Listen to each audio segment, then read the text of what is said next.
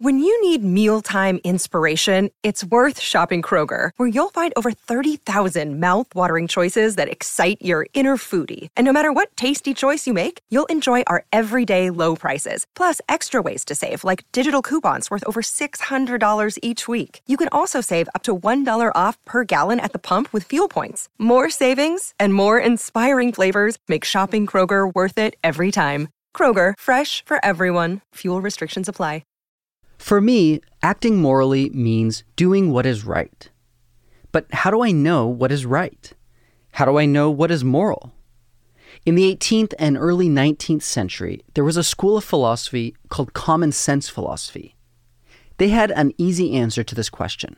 The notion was that basically our sensibility, or the way in which our feelings have been constructed for us, enables us to be moral creatures. That is University of Cambridge history professor Richard Burke. According to the moral philosophers, we already know what is moral and what isn't, just by virtue of being alive.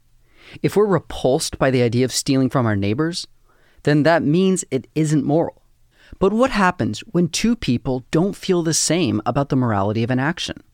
What if one person's view is that stealing is moral if you steal from the rich and give it to the poor? But in another person's view, stealing is immoral no matter what.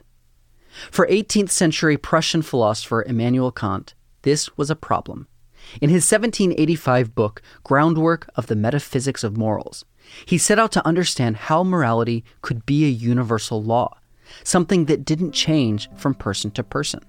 The really basic thought of Kant is, if you're going to have morals, surely we have to distinguish this from mere taste or whim. I mean, it can't be that it can't be the case of I don't happen to like immoral behaviours. It must be, Kant wants to say, that these are absolutely unacceptable. Or to put it another way, a moral obligation is necessitated. It must be the case. It's a binding norm, hence an obligation in the original sense of the word. And therefore, it's almost like a law. I mean, it is an absolute restriction on behaviour, which says this is wrong. Welcome to Writ Large, a podcast about how books change the world. I'm Zachary Davis. In each episode, I talk with one of the world's leading scholars about one book that changed the course of history. For this episode, I sat down with Professor Richard Burke to discuss Immanuel Kant's Groundwork of the Metaphysics of Morals. Immanuel Kant was born in 1724 in Königsberg, and he spent his whole life there. He died in 1804, so it was a reasonably long life. Königsberg was part of the German kingdom of Prussia. It was a somewhat isolated place in the sense that it wasn't physically connected to the rest of Prussia. But Königsberg was an important trading seaport that connected Europe to Russia. And for Kant, it was a great place. So great that he never left. He never traveled abroad, and instead spent his entire life in his native city. He's born into more or less what we might, since the 19th century, call a working class family. That's to say, it wasn't at all elevated. He went to an ordinary school to begin with, but his talents were spotted, his intellectual talents, that is, were spotted by a minister in the church. And that enabled him to get a scholarship to a high school, a gymnasium, as it's called in Germany, and really a classical gymnasium. And that was the Collegium Fridericianum. The early part of Kant's career is, well, unremarkable. I mean, he starts off really as a natural scientist and metaphysician, and he remains as a metaphysician, developing theories of knowledge and so on and so forth. But his first great work doesn't appear until 1781, and that's the Critique of Pure Reason. In the Critique of Pure Reason, Kant explores the fundamental nature and limits of reality. For more information on this text, you can listen to our episode with Harvard professor Michael Rosen, where we discuss this book in detail. But long before he wrote The Critique of Pure Reason, Kant subscribed to the philosophies of his day, including common sense philosophy. At that point, Kant was prepared to credit the idea that the standards of moral behavior were to be found in sensibility or feeling. So it wasn't reason that gave us moral norms, but rather it was the way in which our sensibility was constituted. So, in other words, one doesn't listen to one's reason to tell one that murder is bad. One feels revolted by the prospect. According to common sense philosophy, this is common sense. This philosophy was a more emotionally driven way of reasoning. Moral philosophers believed we could form norms about moral behavior by consulting our own feelings.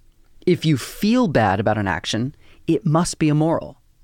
These ideas were championed by influential Scottish Enlightenment thinkers such as Francis Hutcheson, David Hume, and Adam Smith. So it is very much one's sensibility responding. But actually Kant relatively soon abandoned that position comprehensively, never to return to it, and became, I suppose, what one would say, what one would call a moral rationalist. And his commitment thereto is represented by his first great work of moral philosophy, which is the groundwork for the Metaphysics of Morals, which was published in 1785. In Groundwork of the Metaphysics of Morals, Kant departs from the idea that morals can be based on feelings, habits, and customs. He believed that this way of thinking was too subjective and would lead to too many competing morals. I might feel bad about an action, but what if you didn't? Whose feelings were more moral? Kant was in search of something more concrete, and to get there, he believed we must consult our reason. And the groundwork for the Metaphysics of Morals is laying out really, as it says, the groundwork, a Grundlegung, a laying of the foundations for moral thought indebted to pure rationality. So what did people believe about morality before Kant? Or what's the long story of where our moral ideas come from? Now, this is the essential question. I would say, if one were to sketch the situation in broad outlines, that Kant is responding to, roughly speaking, three rival theories. One of them begins with the ancients, and that is the idea that if you want to know what virtue is, you must ask the question, what is happiness? All ancient schools of philosophy, one way or another, connected virtue to happiness. Aristotle did, the Stoics did, Epicureanism did. So that's a sort of staple belief. If you want to inquire what the good life for the human being is, you must ask, what is the happy life for them? So goodness and happiness are conflated. This is the first theory of morals that Kant deviates from in his text.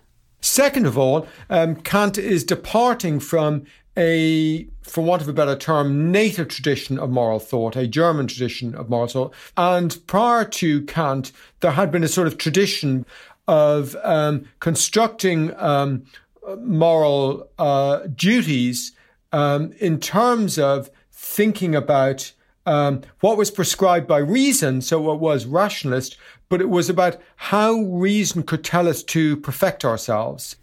Both of these theories were goal-oriented. The first aimed toward the goal of happiness, and the second aimed toward the goal of human perfection.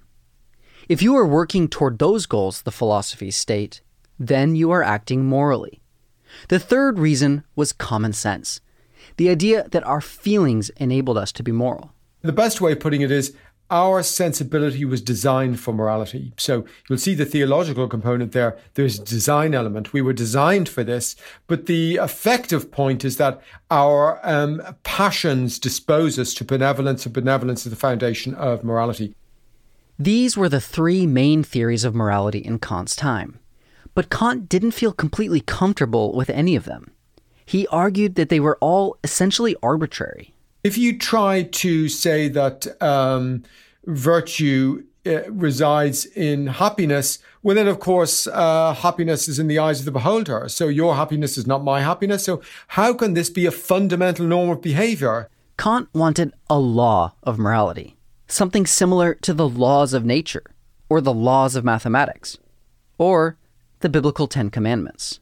the phraseology of the commandments gives you the flavor of it. Thou shalt not do X. Thou shalt not abuse thy neighbor. I mean, so this is not, as it were, something that you fancy not doing. This is something which you absolutely must not do. So once you have this criterion of absolutely not, an absolute injunction to, or an absolute injunction to avoid, then you're dealing with something which is beyond contingency, beyond the whimsical differences which we might have about happiness. There are, for Kant, rules or principles which would stipulate what correct behavior is. And so to that extent, since he's focusing on that element, he's departing from all comers.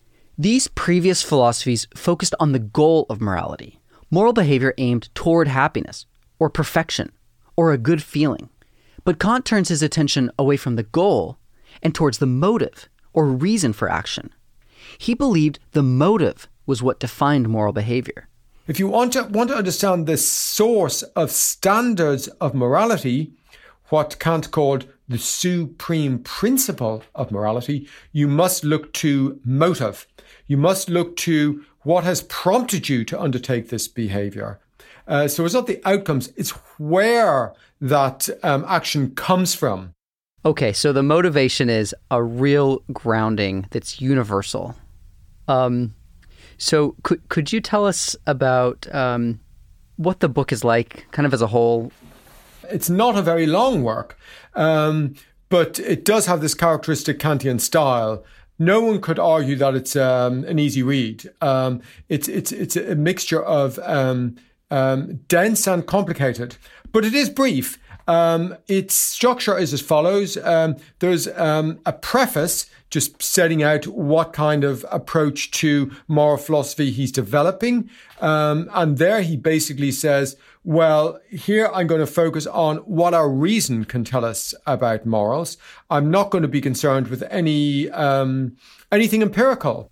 Ethics and morals can be broken down into two parts, empirical and non-empirical.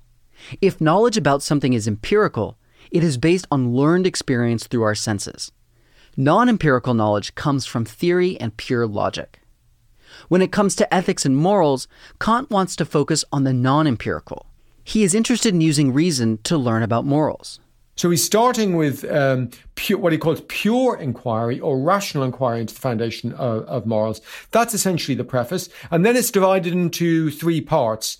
And those three parts are as follows. First of all, in part one, what is our common understanding of what moral value is, or wherein moral value lies? And he wants to say, despite the fact that he's departing from all precedent traditions, you, me, and everyone else actually do have a good, strong sense of what the sources of moral value are, or what the source, really, I should say, is. Like the common sense philosophers, Kant believes all humans have an inherent sense of morality. That's what he discusses in part one. Then part two is an analytical development of that core insight. That is to say, philosophically, he picks apart the content of the concept of morality, elucidating that into ever more refined components. And it's at that stage of the book that he develops his formulations for the categorical imperative, as it's called. Kant's categorical imperative is also known as the supreme principle of morality. According to Kant, we can measure our actions against the supreme principle of morality to see if we are acting from a place of morality. His question now in part three is this actually humanly possible? So what people forget about Kant altogether as a moral thinker is the massive dimension of skepticism which underpins his inquiry. Now, in the end, he's not a skeptic, because his answer is going to be, not only is this possible, but actually we must believe it. But so just to clarify, he does believe it's possible, moral action, and he does believe that we must credit this possibility. But he thinks this is an enormous struggle for the human being. And we are more often than not failing as moral creatures. We are living in a veil of corruption, and we are perpetually tempted by the antithesis of our moral willing. And our moral will, if I can put it that way, is almost in all cases overcome by the obverse of the moral will, which is the life of sensibility, or what we would just think of as temptation, the desires of pleasure, In other words, Kant believes we all know how to act morally, but it's almost impossible for us to do so, because when we think we're acting morally, we're tricking ourselves. So our ability to talk ourselves into the idea that we are serving the good will, when really we are servicing what Kant calls the dear self, that's to say your own subjectivity, which subtly insinuates itself into your ambitions to pursue the good and dominates your will. In other words, you say to yourself that you're doing this out of good motives, but actually, lo and behold, coincidentally, it's serving your own self-interest very handsomely indeed. And you think that is standard human behavior. We do that all the time. This is the key difference between Kant and the philosophers who came before him. Instead of looking at the goal of an action, he's looking to the motive as an indicator of morality. But nonetheless, there is somewhere, let's just say in the human soul, in the human psyche, in reason, there is a jewel, and that jewel is really the possibility of subordinating one's will to purely motivated actions. So it is possible to act morally, but rarely do we act in this way. And another final, incredibly important dimension to Kant's thinking is its historical dimension. His interest is really in, given the enormous struggle that we face in acting morally, what's notable is it's necessary to believe that we're getting better at it. So he's very much interested in the historical development, or potential historical development of human moral aptitudes, because in the short term, we're not doing well at all. And by the way, his perspective here is absolutely world historical. That's to say, the scheme on which he imagines human morality developing is not merely the thousands of years. I mean, it's the many millennia, So he very much projects this forward because he thinks we've been doing this for millennia, and look how bad we're doing. Back to his motivation, he doesn't believe morality can be based on contingency, on individual whim, on preference, on sensibility.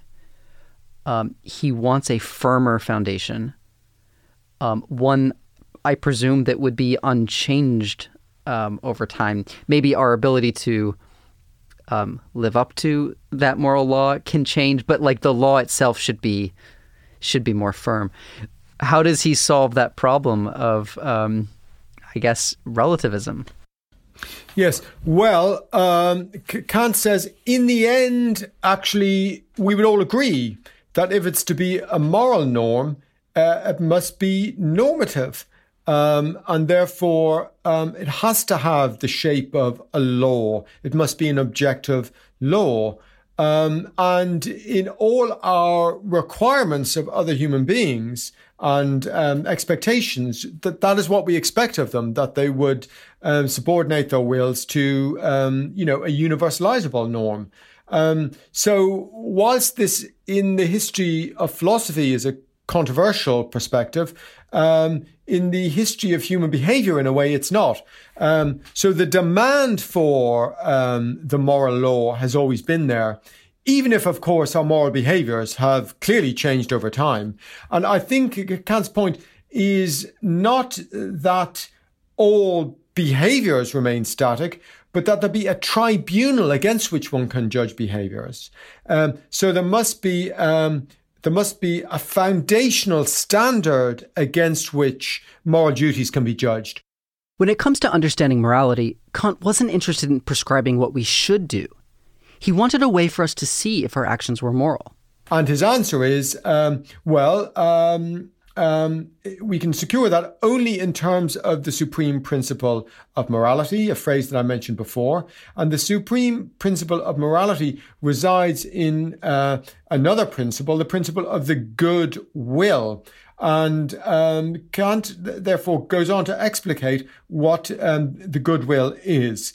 And he says, of course, we all have a sense of this. That is to say, to give one of his examples, is the example of the merchant or the shopkeeper. The shopkeeper might treat their customers honestly, because honesty is the best policy. In other words, because honesty serves the shopkeeper well. So if I tell you the story about the shopkeeper who did the right thing, but for these crude motives, you would yourself, Kant says, you would yourself see this is not good, because it's not done from the goodwill. It's not done out of goodwill. However, if the shopkeeper treats their customers well because it's the right thing to do, then we understand that as a moral action. So the goodwill is, as Kant explains it, action from duty. So not for the sake of duty, but action from the motive of duty.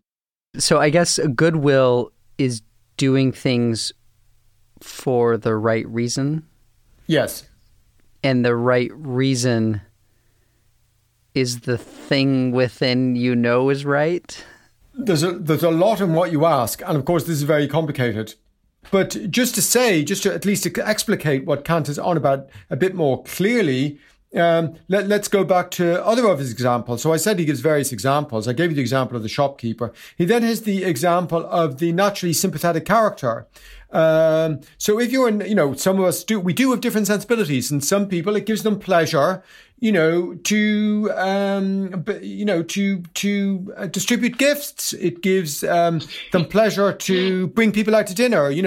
General garrulity and camaraderie and sociability. But let's say it's a duty. Let's agree it's a duty to help others in distress. Now that's something concrete.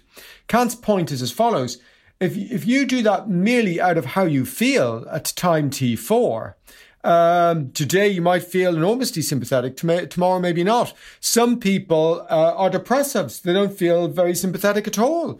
Some people have had a really bad life. Kant is very keen to avoid moral luck. He's very keen to argue that it's not a matter of the accidents of your sensibility. Some people have a brutalized life. We cannot blame them because they're not feeling so buoyant with the joys of spring, such they go around sprinkling gifts upon strangers. So he wants to say exactly that cannot be a norm. But we can ask ourselves the question: Am I contributing to charity because that's right to do, or is it simply because it makes me feel good? So there's a concrete example. So this would be to say, your cousin who blesses the lives of everyone. They were born that way. They love serving and caring and giving. But actually, she does it for the praise of everyone else. Because she likes to be esteemed. And then my uncle, who's surly and depressed and was abused, when he calls gruffly and says, "How's it going?" But he willed that. He's more moral than the cousin. For sure. First of all, you had her doing it because she seeks praise. As far as Kant is concerned, either she's not seeking any praise, but it makes her feel good because she's, gift giving can be a pleasure, So it can be just for the pleasure of the sympathy. It doesn't have to be for the pleasure of the. It doesn't have to be the amour propre, as it were. It doesn't have to be the regard you get in the eyes of of others. He does not believe that moral action is derived by simply rationally restraining all your instincts and your inclinations. You cannot not have inclinations. You are still a sensible animal, and no part of you could avoid pursuing happiness. That is just, as it were, in the DNA of the human being. We are pursuing happiness all the time. His point is that you must always check that. So if you want to know if this course to happiness is correct, you act, or you ask, are you doing it from duty? Kant believes that when you act from reason and not inclination, you act morally. This is what he calls acting from duty. But lots of other philosophers took issue with this idea. I mean, many critics of Kant say that the formalism of Kantian morality is empty. It's vacuous. So you do the dutiful thing by acting out of duty. And what's duty? You're still left with this empty content in the end. Kant expands on this in several formulations. One of the formulations is called the formulation of humanity. And that is stated as follows. So act that the maxim of your action involves treating other people, never merely as a means, but always also as an end. So now there you have a value. You can't treat other people instrumentally, right? So now we began with, well, this is just sort of vacuous abstractionism of duty as duty for the sake of duty. But the duty that is duty for the sake of duty is also including not treating other people merely as means. Incidentally, the full formulation is, it is the way I put it, but people often phrase it as treat people as ends, not means. It's not actually treat people as ends, not means. It's treat people always also as ends, never merely as means. Because, of course, we have to treat people as means in life. I mean, I buy things from you. We've cash exchange. We do use each other. But it's never merely, I'm never merely treating you as a means. I see my humanity includes recognizing that you have human characteristics, that you're a human being. And that is a fundamental, so that is the foundation really of morality, seeing that other human beings are sites of self-regulating freedom. When Kant published Groundwork on the Metaphysics of Morals in 1785, it was immediately well received. By this point, Kant had already made a name for himself as a respectable philosopher. This text quickly became one of the most important philosophical texts of his time, and its influence extends to today. How has it made a mark in our world? How has it changed things that we recognize today? People did try to critically engage, but he also very rapidly had followers. So the Neo-Kantian tradition starts immediately. The critics, though, included some extraordinary figures themselves, including three students who were together in a Stiftung, a theological seminary in Tübingen in the 1790s, and their names are Schelling and Hegel and Hölderlin, the poet. But the poet also took an interest in philosophy, and all three of them became some sort of species of Neo-Kantian. They were students of theology together in southern Germany in the early days of the sort of Kantian frenzy. So he was the biggest story in town, and so they got down to studying him. These three students of Kant were not students in the sense that they studied directly with him. They were more like followers of his. The most influential was Georg Wilhelm Friedrich Hegel, a German philosopher and the most important figure in German idealism. And the most important follower of Hegel was Karl Marx, the great theorist of communism. So the legacy of Kant to that extent is sort of not one would have spontaneously recognized if one went just through the subsequent history of moral philosophy, because that's normally told as a story of subsequent to Kant, there is the rise of utilitarianism and subsequent with Mill, and subsequent to that there is the rise of intuitionism in early 20th century British moral thought. So that's the normal, studying philosophy as an undergraduate. That's the sort of path that one carves out. But actually, the path of Kantianism is through Hegelianism. So there are these indirect routes. Otherwise, if one doesn't recognize that subsequent German neo-Kantian, neo-Hegelian tradition, one would be left with really the revival of Kant's moral thought in the latter part of the 20th century.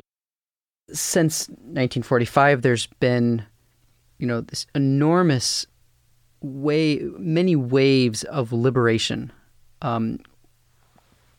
colonial territories, various minorities within Western societies, different expressions of, gender, race, sexuality, etc. Do you think there's a link between these efforts at liberation and freedom to some of Kant's theories of morality? I think there's two things worth saying. First of all, Kant, through his albeit highly complex reception, does permeate our culture. I mean, just the very phrase, don't treat people merely as ends, is certainly prominent in feminist doctrine. And one source there would obviously be de Beauvoir, who was influenced by Hegel, who is, as I said, a species of neo-Kantian. So one can do some charting there. But there's also the extent to which, as actually Hegel would put it, Kant was in a very sophisticated way registering some of the cultural shifts of modern European society altogether. So, there's a sense in which Kant is a natural development of Protestantism in the age of the French Revolution. So the idea of prescribing norms to oneself is the sort of very foundation of the French constitutionalist revolution. Yeah, we are now going to give a constitution to ourselves is a sort of political equivalent of we are morally going to give norms to ourselves. So that's a 1789 moment of self-determination. And self-determination, in a way, is another way of phrasing the Kantian term autonomy. And the two of them, autonomy and self-determination, capture a lot of modern cultural movements, just as you're saying. Of course, there is a big problem there, which is at which point does self-determination and or autonomy devolve into merely the things I want? For Kant, acting from this place would not result in moral actions. And without Kant, we might not have the tools to measure our actions against morality. This text changed the world by obliging modern philosophical culture to rethink what the foundations of human value are, first of all, and second of all, to populate that question with a specific core value, the value of humanity, or otherwise known as treating other peoples as always also ends, never merely as means. Writ Large is produced by Jack Pombriant, Liza French, and me, Zachary Davis. Script editing is by Galen Beebe. We get help from Farron Du. Our theme song is by Ian Koss, and our branding is by Dan Pecci. We're a member of LitHub Radio. Writ Large is a Lyceum original production. You can find us on our website, writlarge.fm. There you'll find transcripts, links to the books we discussed, and more information about today's guest. Thanks for listening. See you next time.